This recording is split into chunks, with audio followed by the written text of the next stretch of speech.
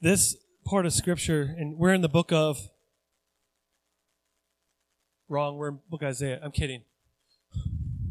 We're in the book of Mark, and sometimes when you read a couple verses, and it's hard to ignore because it's just a few verses, and I read Scripture oftentimes by section, and we in the modern world have put the Bible into sections and kind of identified what's going on there, verse numbers. That was not originally there.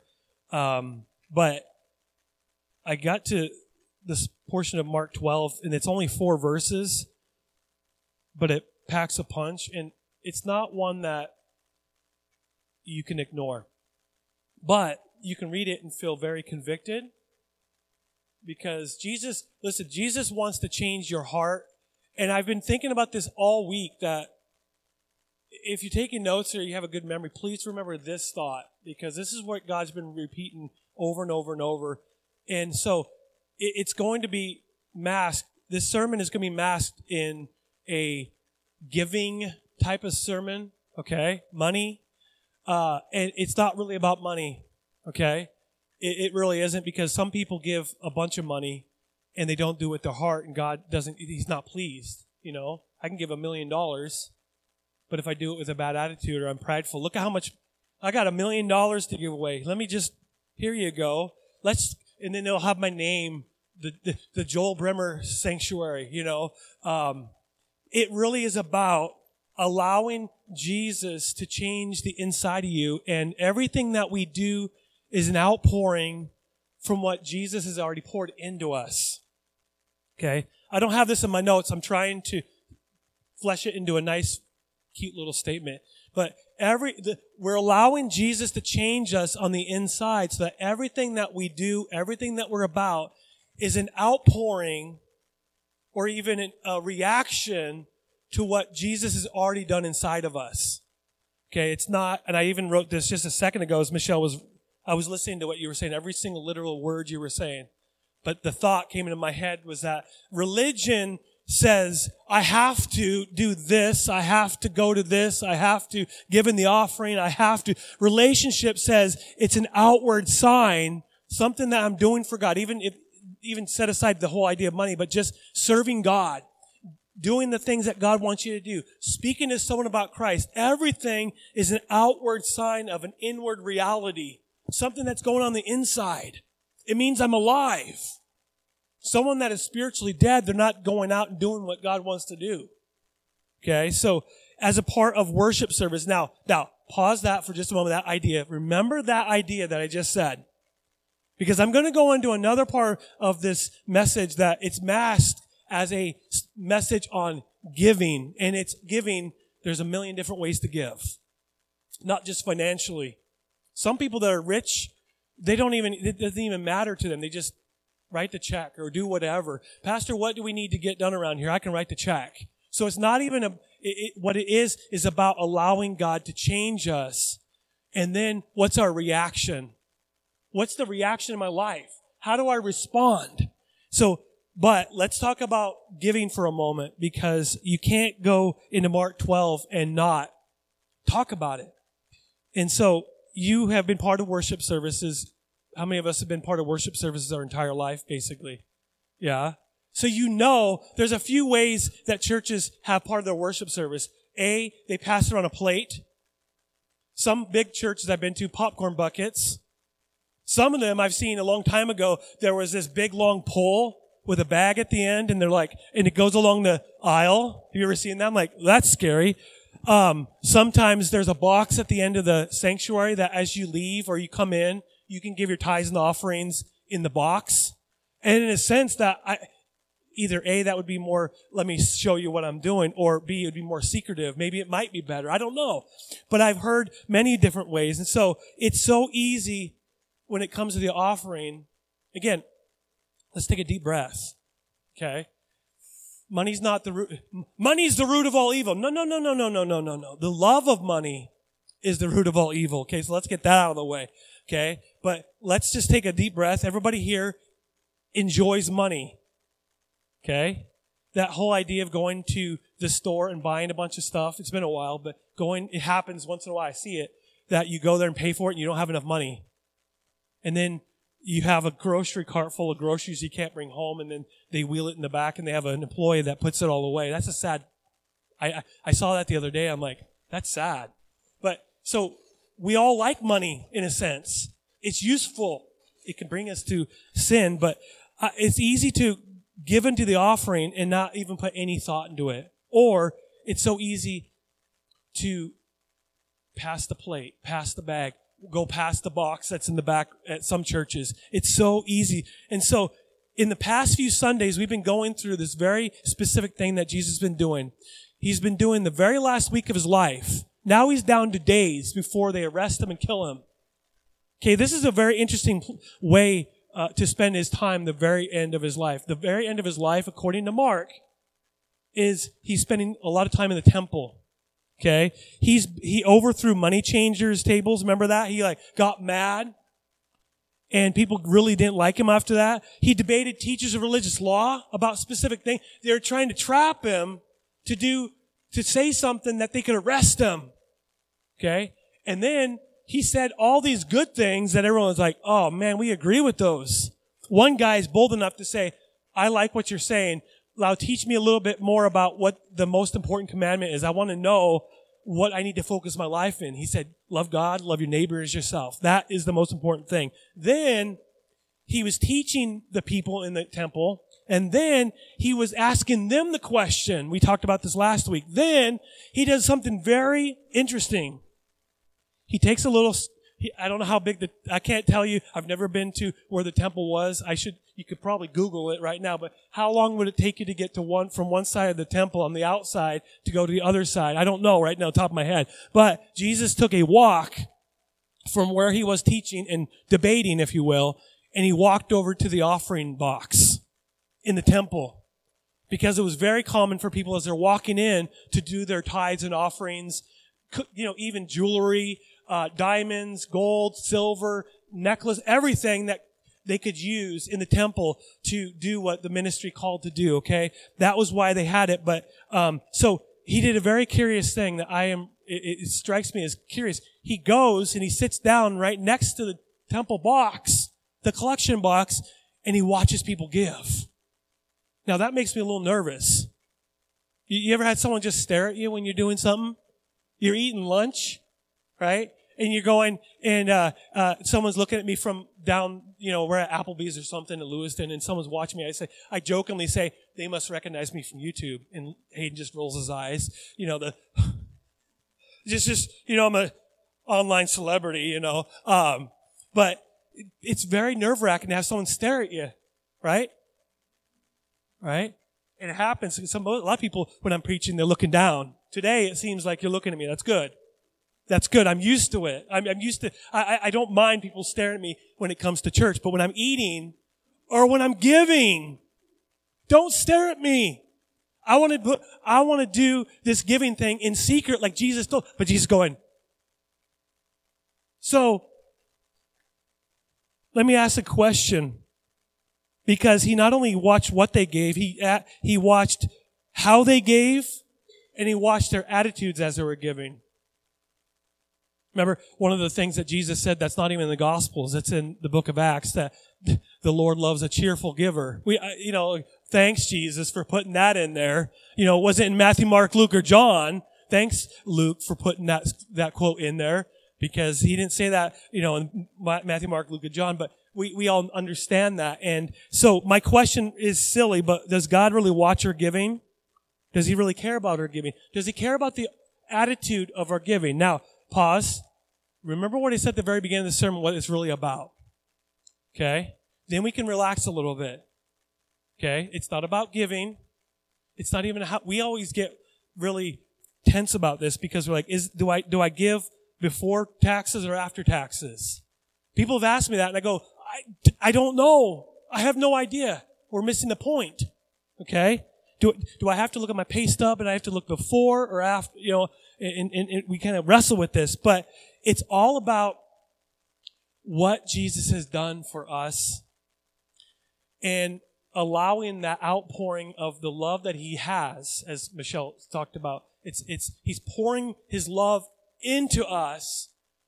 And how do I respond? What's the outpouring of my life? Not only we're talking about money, but I'm just talking about my life. How I'm treating people. Because it all begins with God pouring his love, and it's my response. Do I live a life of thanksgiving? Do I live a life of gratitude? Do I live a life of going, you know what, God? Maybe that there's not one person in this room that's super rich. Maybe we can't go and buy the mansion up on the hill over there and just, $2.5 million or whatever. Maybe we can't afford that. But God, thank you for this blessing that you've given me. And I looked at my wallet. I had $2. It's a really crispy one, so you know it's a good one. It's a real one, by the way. I don't know, but they don't put George Washington's face in the inside of it. So, it's not even how much you give. It's always about allowing God to change you on the inside out. Does he care about attitude? Absolutely. Is he watching us when we give? And I'm not talking about just financial, but everything. Yes. But he's not watching us like a cosmic police officer getting ready. That's it. You did that with a frown. Shame on you. You gave that $1 bill. But I like George Washington. I really, they're not all presidents, but I really like that Benjamin Franklin guy. I wish I had more of him, right? But he's not, remember, one of the sermons I talked about was that he wants our highest good and he wants our greatest joy. That's his desire for you. And oftentimes he will ask us to do things that are very challenging to get us to that place. But if we realize that he's bringing us to a place of our greatest good and our highest joy, then we can go through anything if we have that in our mindset that God is leading us somewhere that is good. If we keep our eyes focused on the things right here, we just have tunnel vision. That's it. We're never going to realize how good God really is. We'll just realize how horrible we are doing right this second. And so we're at the tail end of Mark 12. We're going to be in Mark 13 in a few weeks. And by the way, we're going to be studying Mark 13 in its entirety. It is the most controversial and debated chapters in the entire Bible. Just throwing that out. One of them. And Mark 16, tail end of the book. The very ending of Mark is very controversial and debated. So are we going to figure it out? Probably not, but we're going to try. Mark 13 is going to be a whole fun little debate. Kind of not debate, but, we're going to have fun with it. And I love it. But Mark 12 at the very end, we're going to see a text that's not really about the money that the person gives. It's really about Jesus. And it's about a person who and God Almighty completely transformed her life in a way that she loved God. She lived for God. She gave that the way that God wants us to give. She gave it in a way that's so countercultural. Because culture and my flesh says, hang on to this.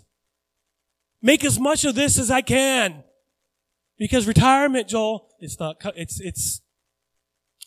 somewhere out there. I can look at my statement and my 401k and I can get depressed, but I don't think this world has that long. But anyway, save as much of this you can. Oh, yeah, it smells good. Money's the dirtiest thing of everything. But anyway, shake my hand or whatever, pennies and coins. But what I want to do is I want to reintroduce you maybe to the love of Jesus and how he loves us in a way that revolutionizes our life and changes our lives and turns our life right side up. Our entire lives we're born in a world that's crooked, upside down. Everything's backwards, right? Everything in this world in a fleshly sense, it makes sense. But when you think about as a Christian, you look at the Christian way of living from a flesh standpoint, looking at it going, this does not make sense, God. But what he's doing, it's so countercultural that when he changes you, you take what he has created us to be and it's right side up. This world's upside down. Because sometimes we'd say, God's going to turn our world upside down. Wrong. He's going to turn our world right side up. It's not messed up like this world is. So what we're going to do is we're going to look at two types of people. And what we're going to do, I'm going to read a little bit from the tail end of last week's message. Because what I love about this message and this section of scripture at the very end of Mark 12, Mark is purposely looking at two groups of people. There's three groups of people, but the first two are linked together. Okay, there is teachers of religious law, which Jesus has been dealing with for a chapter or two. Okay, they're all about pride and outward showing of religion. Then we're going to add to that group rich people. Okay, then you're going to contrast those group of people with this poor widow that literally has to her name a penny. Now that's a dangerous place to be even now, but let alone back then when you're a widow, you are at the mercy of what your husband left you. Maybe it's true today, but you couldn't work. You couldn't go, I am so desperate. I'm just going to get a job cleaning and mopping or whatever the case may be. They wouldn't even let that. And the religious people will see, they've been robbing them. These same widows that we're going to be introduced to, they were using the power of their money and their religion to steal from them. Now, what are you talking about? Read Mark chapter 12, verse 38 and 40. The very first section. We ended the sermon with this passage of scripture. It says, Jesus also taught, beware of these teachers of religious law. For they like to parade around in flowing robes. They love to receive respectful greetings as they walk in the marketplace. Everybody remember this scripture from last week? If not, here we go. Right? And how they love the seats of honor in the synagogues. And they love the head table at banquets. Yet, here we go. They shamelessly cheat widows. Say widows. Okay, in a very few short moments, we're going to be introduced to another widow. So this is not a coincidence that they're talking about teachers of religious law cheating these widows out of their property. Now, we don't know exactly what that means, okay? I've looked it up, tried to find it. There's not a definite answer what that really means. My guess is that they used their riches, the very fact they made all this money, as a way of power over these people who had no power themselves, and they were able to basically take their property from them, their homes. That was what they were left. When their husband died, that's all they had left, was the little bit of money that they left and that home. And these teachers of religious law, they shamelessly cheat widows out of their property. And in the same sentence, these people, they cheat and then they pretend to be pious by making long prayers in public. Think about that. Dwayne, look over there really quick. And I just steal everything that you have with you. I start driving your vehicles and I start grabbing the keys and going to your bank account, all that kind of stuff. And then I'm like walking like this and praying. Like it's all a show. It's all a show. And here's the scary part. Because of this, they will be more severely punished. Now, if that doesn't scare you, I don't know what does. Because again, Jesus makes it very clear. Religion, now the word religion is not bad. The Bible talks about religion in James, pure religion, blah, blah, blah, that kind of thing. But these people who are religious in name only, they're a shell. They're outside religious, but they're inside, they're atheists. They are going to be punished. God is going to look at them and say, I never knew you. Right? Jesus said that. But we prayed these long pious prayers. Jesus, no, I don't care. You cheated these people because of your power. So, if I could sum up these people in one word, it would be the word pride. Everything was a show. Everything was about themselves. It was, I'm going to show you how religious I am, but Jesus said the opposite. Everything you do that's religious, do it in private. As we were worshiping, I kneeled down here, and at the very same time I did that, my mind went to these scriptures here. Do I kneel down at the front of this church, or should I have gone back there and done that back there? Because I thought about it. I was like kneeling. I'm like, well, it's too late now. I'm already here. Because I definitely didn't want to make it a show. I don't want to be severely punished because it's all a show.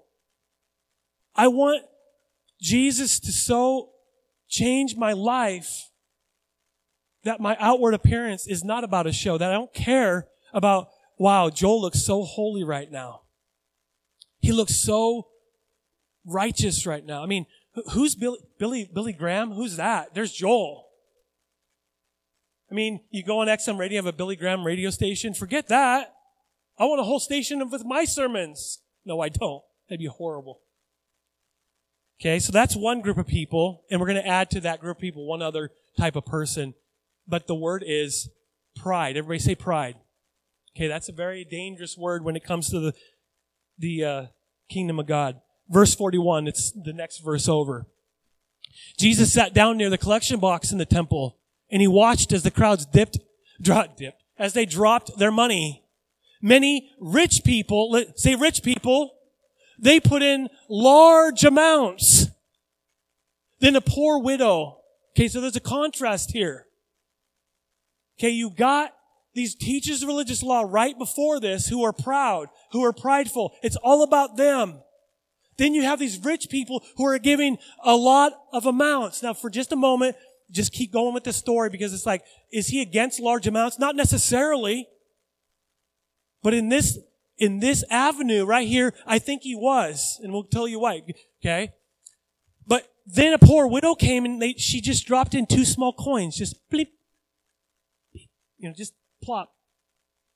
And then Jesus, he's sitting here. He goes, come over here, guys. Guys, look. I tell you the truth. This poor widow has given more than all the others who are making contributions. What? These people gave hundreds of dollars. These people would scoff at this. This is just $1. I can go to the grocery store. How much can I really buy with this $1 bill? I don't know if I can. I think I can get, here. I work for Pepsi. You cannot buy anything for Pepsi with this anymore. I used to be able to buy, it used to be 88-cent 20 ounce and 99-cent 1 liters for 2 years. Thank God as an employee, I don't have to do that anymore. But I can't even buy a bottle of pop with this anymore. So these rich people, they would scoff because they had so much more. This is not going to pay the lights around here. Have you seen the cost of electricity? Yeah, you have. But this poor widow has given more than all the others who are making contributions, for they gave a tiny part of their surplus. But she, poor as she is, has given everything that she had to live on. If that's not challenging, then I don't know what Scripture is. That Scripture is the most challenging thing in my life. She gave everything that she had? Are you kidding me? Now how is she going to eat? I mean, am I the only one that thought about that? Widows were not really, they were cheating them. They're supposed to be taking, now in the book of Acts, was a very good ministry with Stephen. Remember the first martyr? There was deacons and there were that kind of thing. And they served the widows and even debated about which widow to take care of, which one's more important, but that's not there yet. At this moment, these religious people are cheating them of everything and she has nothing left. But these people, they gave out of their surplus. So there is a contrast. That's why I wanted to pause for this week and look at this scripture because it's challenging and I don't want to avoid the challenging scriptures. And I don't want to avoid the scriptures that people get a little nervous about. Because when I read it, I get nervous. Because there's this widow that has nothing. And she gave everything. If God asked me to write a check that had everything in my bank account to go bye-bye, how would I feel about that? Would I feel like the rich young ruler? Or would I feel like this lady? That's a debate. I could debate with my spirit about that for a moment. Again, let me be very clear as you read the scripture in whole, all the way through from the beginning to the end, there's a lot about giving. There's a lot about money. And it's never been about the amount, because you can give $1 million with a bad attitude. And God's like, you just threw away your money. You could have kept that. You should have kept it. Now what? See, these teachers of religious law, they're very pious. They show off their religion. They look the part of holy. Then you have rich people, they're putting money in the offering box. Then you have an extremely poor widow who has 2 coins, which a lot of translations will even put in how much it's worth, which is a fraction of a penny. A fraction of a penny, really? Like, penny? Like, I look at the ground, I see a penny, I'm like, that's not even worth me bending over and hurting my back for that penny. Quarter, yes. But a penny, no way. But so she's given a fraction of a penny. That's all she had. Now she can't even go to the grocery store. And so this poor widow basically gives a penny. I want you to imagine that someone walks in here. We take the offering. You have a millionaire in here, let's say. And they write a check for like $10,000. Oh, here, I'll take care of that. Here, give me that check. I'll take care of that, and we'll make sure we're going to save that, and we're going to be very careful with that. Someone walks in here that's not as well off. And all you hear is just this little crinkly little dollar. Again, you can't hardly buy anything at the store. Maybe I can buy a candy bar. Maybe. With tax, I don't know. I have no idea. When I was a kid, it was 50 cents. Two for $1. I was like, ooh. And they just put it in the offering bag. And I go, well, that's not going to pay the light bill this month. It's easy to do that if you're human. That $10,000 check, we're going to name the next building after you. Again, I'm not teasing or picking on certain churches and places. We have the youth room is named after someone. Okay? So I'm not against that, but oftentimes we reward people who give much, but someone that has, like, that's all they have. And they just kind of put it in there and that's it. We like to think that we're grateful, but like Jesus, he would look at that if someone did that and go, that person right there gave more than that person with the $10,000 check. And I'm going, Jesus, you're not a financial guru, are you? Like, have you ever been to a bank? See, Jesus saw something most people miss when it comes to giving. And it's not just about money. It's about giving of our time, of our energy, of our effort, of our life to God. It's more than just money. Because, again, God doesn't need that. He has all the resources at his fingertips, right? He can speak into existence anything. He doesn't need this to pay for anything. So what's it really about? Well, there's a different way to think about giving than just writing the check. And what we're going to do, we're going to contrast worldly giving versus godly giving. Okay, some of this is going to be, okay, that's a relief. Some of it's going to go, ouch. So number one, because we're talking about the religious people and these rich people and the religious people, worldly giving is motivated by pride. Everyone say pride. This can happen to any one of us, even if you have this. Well, godly giving is motivated by humility. Here's the 2 words that you need to look at when you're reading this scripture, the scripture we read. Number 1 is you need to look at the pride of the religious people and these rich people. Okay? Then you need to look at the humility of this poor widow. Look at how good I am. Look at how spiritual I am. Look at how much I give. This place wouldn't even exist without my giving. See, pride can creep into my life. I thought about this so much this last week because this is how I would think if I'm being human for just a moment, because I am human all the time. I can't help it. You know what, God? I work my tail off for this money. I don't know where the dollar came from. I have no idea. I don't have cash. I don't know where it came from, but it's from the Lord, right? But, what? It was yours, thank you. She puts the cash in my wallet, and then it disappears. But, Lord, I worked my tail off for that money. It's mine. And stepping outside of my role as pastor and Christian and just looking at that person saying that, I'd go, yeah, you're right. You did work your tail off. You sweat by the sweat of your brow and kicking up, and you're doing all this stuff, and someone wrote you a check or something. Man, you did earn that. Congratulations. It is yours. But look at how much that's prideful and saying, look at what I've accomplished. Look at what I've done. And I understand because sometimes, okay, let's be honest, most of the time I go home from work, I'm like, I'm so sick of physical labor. How many of us love physical labor like nonstop? Most people don't. Again, I don't want a desk job either, but what do I want? I don't know. But I go home, I'm like, oh, okay, I'm going to sit down and I'm tired. So I get it. But look at how prideful it is. Who gave me the ability to work? It all belongs to God. I'm just a steward. Now, Pastor, now you're getting a little bit too preachy here. Well, it all belongs to God. Psalm 89:11. So if you have a problem with that, bring it up to God. Because, look, Lord, I earned this. I clocked in. I clock in my phone and I hit the button and it clocks me in. When I'm done, I go back on the app, log in, and then I clock it out, and that's how they get my hours. Then they magically send me the paycheck with the Pepsi driver, and he hands it to me. Then I have to sign it and take a picture of it, and it goes to Wells Fargo. And then I'm able to use my debit card.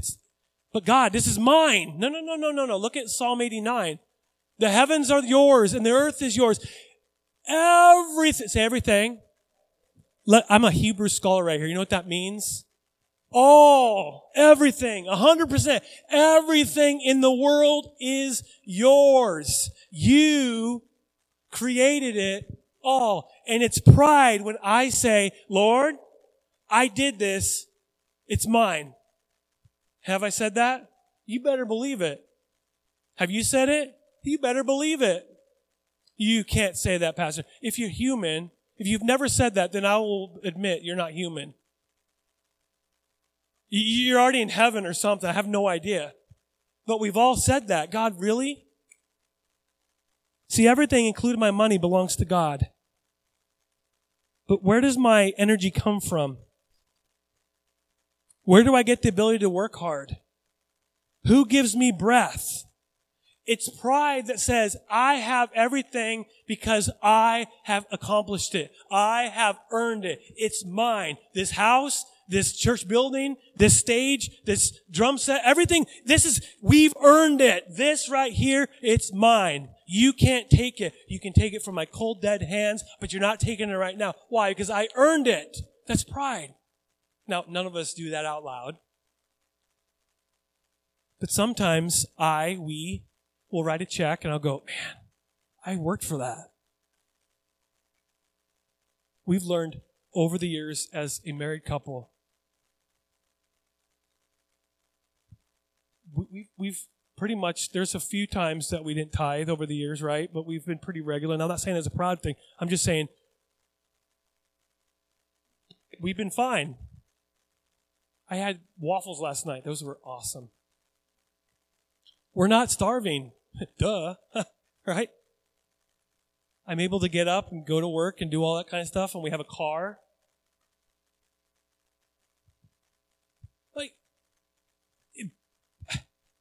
That's mine. No. Listen. Deuteronomy 8:17. Again, if you're a Christ follower, not a religious person, if you're a Christ follower, you'll read these verses and you'll go, I don't like it, but it's right. Deuteronomy chapter 8, verse 17 through 18. You're going to want to remember these verses. It is so plain and clear.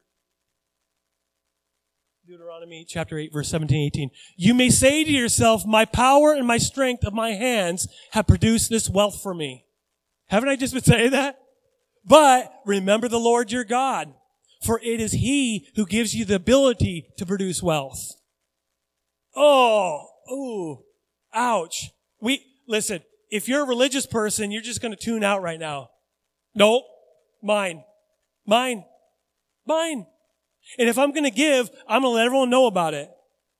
But if you're a Christ follower, if you want to honor God, if you have that foundation, you look at it and you go, ouch.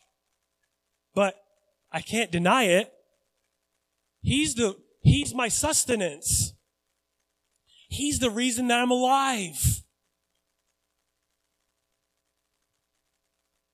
Pride says, my power and the strength of my hands have produced this. It's mine. But remember the Lord your God. For it's He. Who is it? He, God. He gave you the ability to produce wealth. That means everything that we have is His. Thank you. Appreciate that. So, we need to remember God doesn't need our money. He has it all. He owns it all. Then why listen, we give out of the overflow of His blessings. And we give because of how He has provided for us and how He has changed us.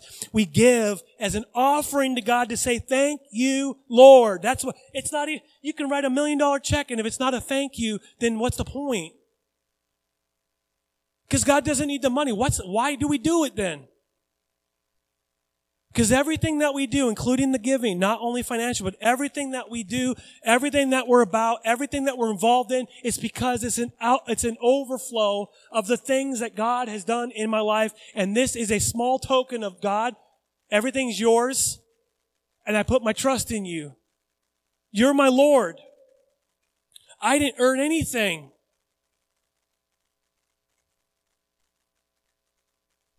See, this is a humble picture of even the poor widow as she offers a penny. Even the penny is a picture of the grace of God in her life. Could the penny change the world? No. If the people in the temple that were in charge of it that were going to open later on, open the box and they'd go, ooh, look at that. Ooh, look at that necklace. Wow, that's worth a lot. Ooh, look at that gold. Oh, look at this little copper thing. See that garbage can, just throw it. We don't need it. It's not worth anything, really. It's not going to change the world. God didn't need her penny. What God wanted, she gave to Him. Her heart. Her heart. She basically gives a penny and says, Lord, thank you for your free grace that you give me. Number 2. And this is very difficult. Number 2 is the worldly giving wants to be seen. Where's the offering bag right now? Okay. I want to put it in there okay.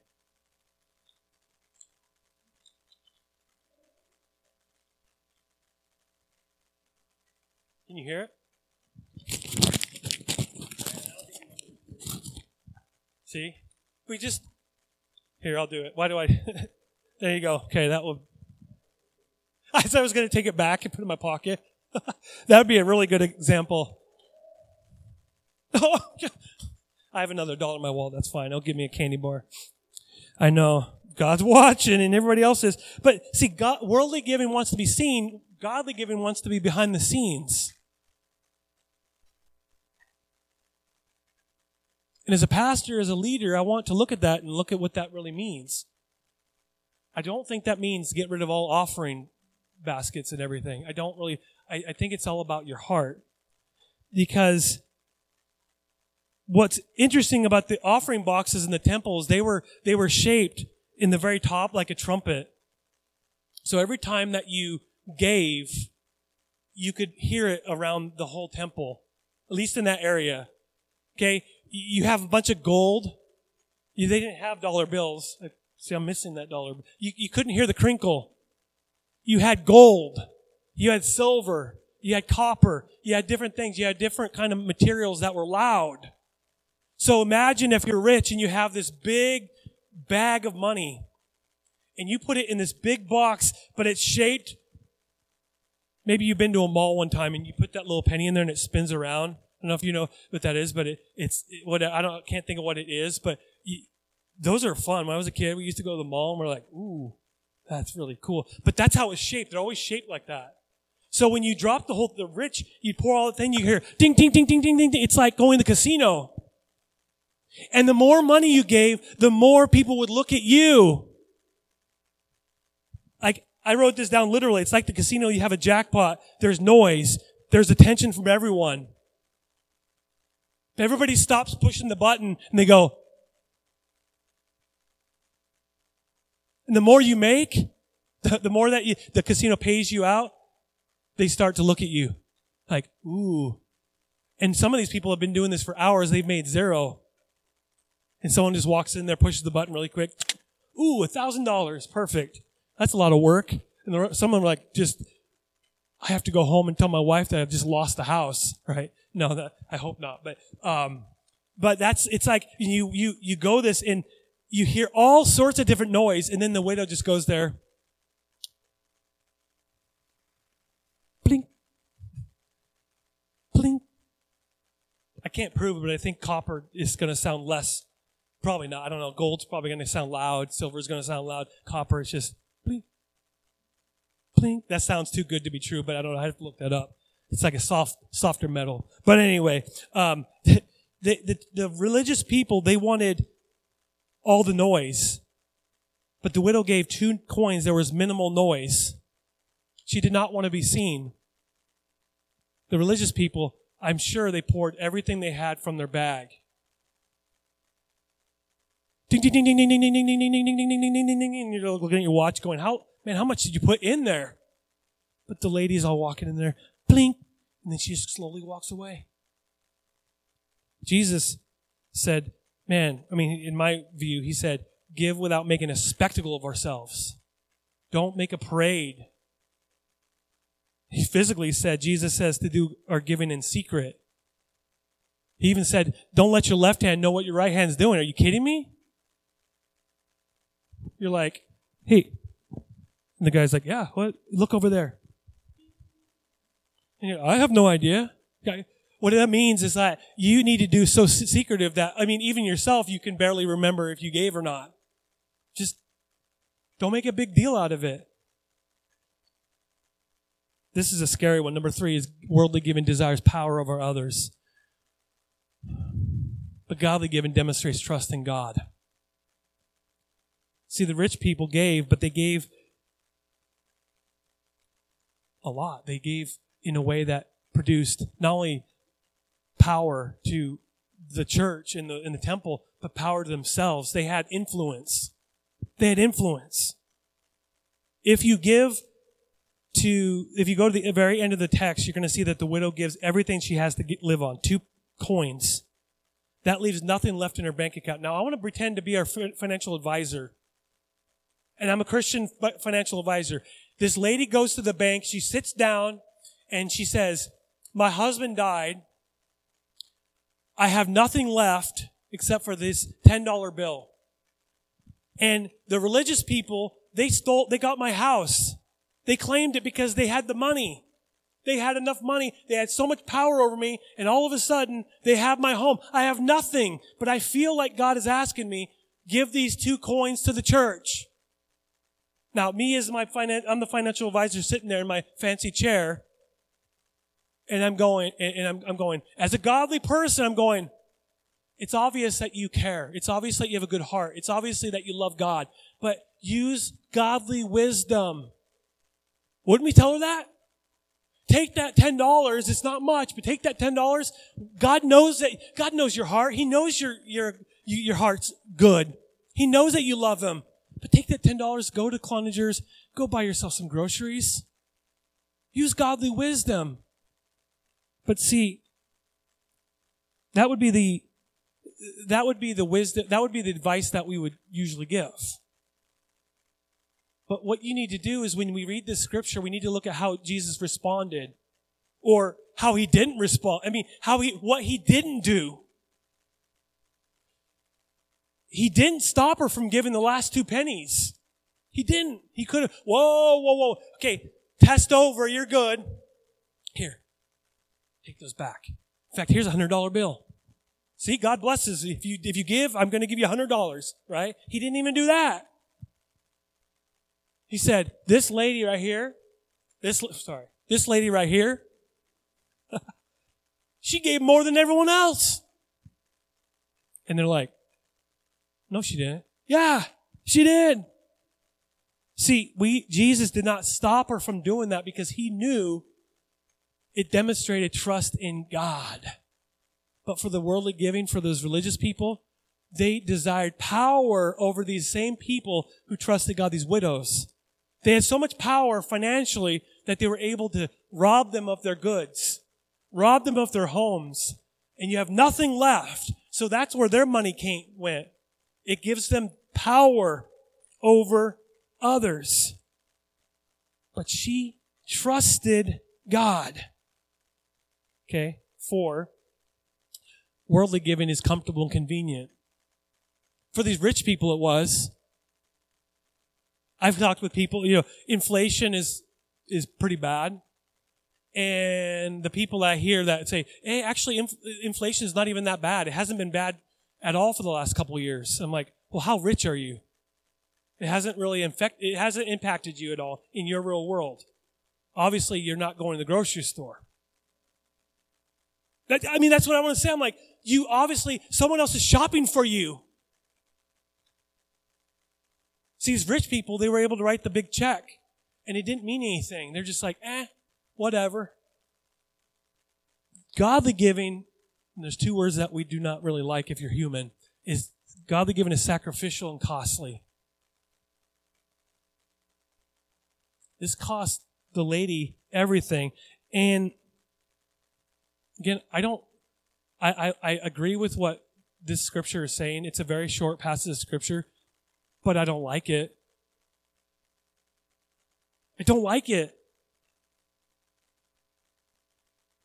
Because it's so against the culture. It's so against the flesh. It's really sacrificial and costly. You cannot read this scripture without saying that. Because, look at it, Jesus, he said this in verse 44. I tell you the truth, this poor widow has given more than all the others who are making contributions, for they gave a tiny part of their surplus. But she, poor as she is, has given everything she had to live on. How can that be true? Listen, did she have to give that money? No. Jesus did not require that. Jesus did not say, give. He didn't say it. Now, if we read the Bible about tithing and that kind of stuff, we get a little confused. Listen, when it comes to these offerings, these free will offerings, we call them, love offerings, we call them. Jesus didn't go, you better give this much, you better do it. He didn't do that. This was a reaction to the goodness of God that's been in her life. God is the one that's taking care of her. Her husband's gone. She has, I'm guessing, no home because they took, the religious people, they took it from her. They bought it from her, I'm sure. And she had nothing. All she had was God. She goes, God, thank you. Here's my contribution. It showed that Jesus really had her heart. I wrote it down yesterday with my pen because I've heard it. If you really want to see someone's heart, look at their bank statement. Someone used to say, Pastor, I know Troy Jones, he used to say a lot, you can't really use this, but if you want to know someone's heart, their condition of their relationship with God, look at their checkbook. I have checks, but I usually use my debit card or I look online to see how much we have instead of going through all the old-fashioned receipts and writing it down. But if I'm being honest, if I want to know the condition of my heart, I got to look at my bank statement, see what I focus on. As much as I hate to admit that, but it would be a way of how I would see what I value, see what I trust in. We're almost finished. We got a scripture, and we'll be almost done there.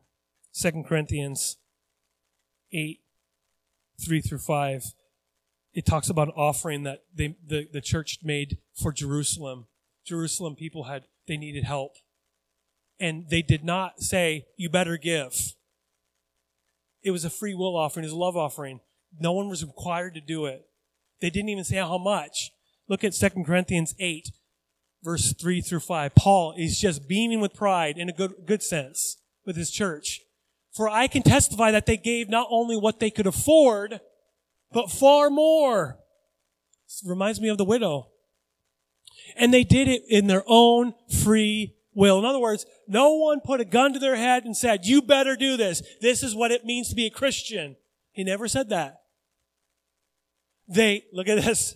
They begged us again and again for the privilege of sharing in the gift for the believers in Jerusalem. Please, can you empty out the box? We want to give more. Are these people crazy? Like, who does that? The only answer I have for that, who does that, is someone that's been so changed by God that's one of the ways that they're outpouring their heart to God. Who would do that? They even did more than we had hoped.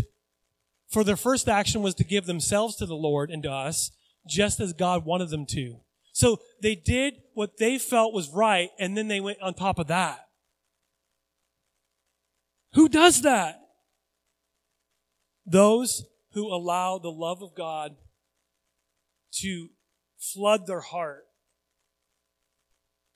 And again, when I preach, I don't preach as this guru that knows everything. I preach out of, I'm not only the president, I'm a client, right? I'm trying to figure this stuff out myself because I'm like, Lord, help me. I want to be so impacted by your love that my attitude, forget the whole idea that it was a gift to the people in Jerusalem. Look at their heart. Look at their heart. Why would they do that? Why would they go above and beyond what they even expected? Paul's like, are you sure you want to do this? Like, you realize that the month is still a little bit long left. They go, I don't care. I don't care.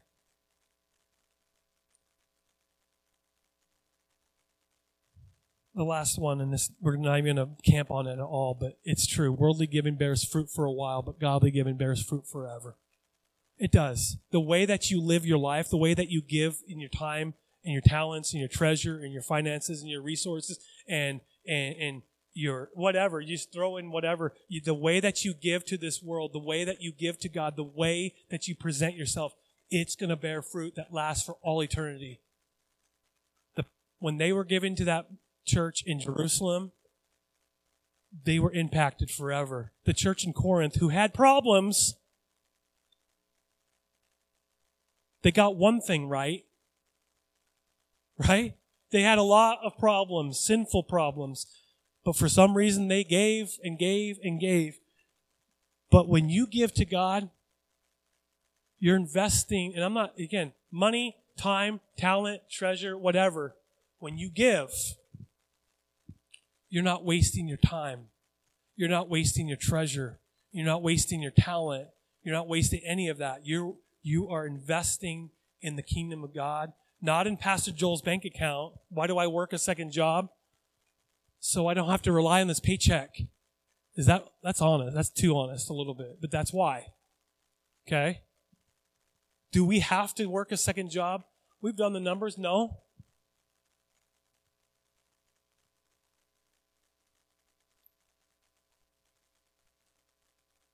We want to do what God is asking for us to do. And it's challenging, but I would rather be much more like that poor widow than those rich people and the religious people. Look how Jesus responded to her. He blessed her. Amen. Lord, thank you.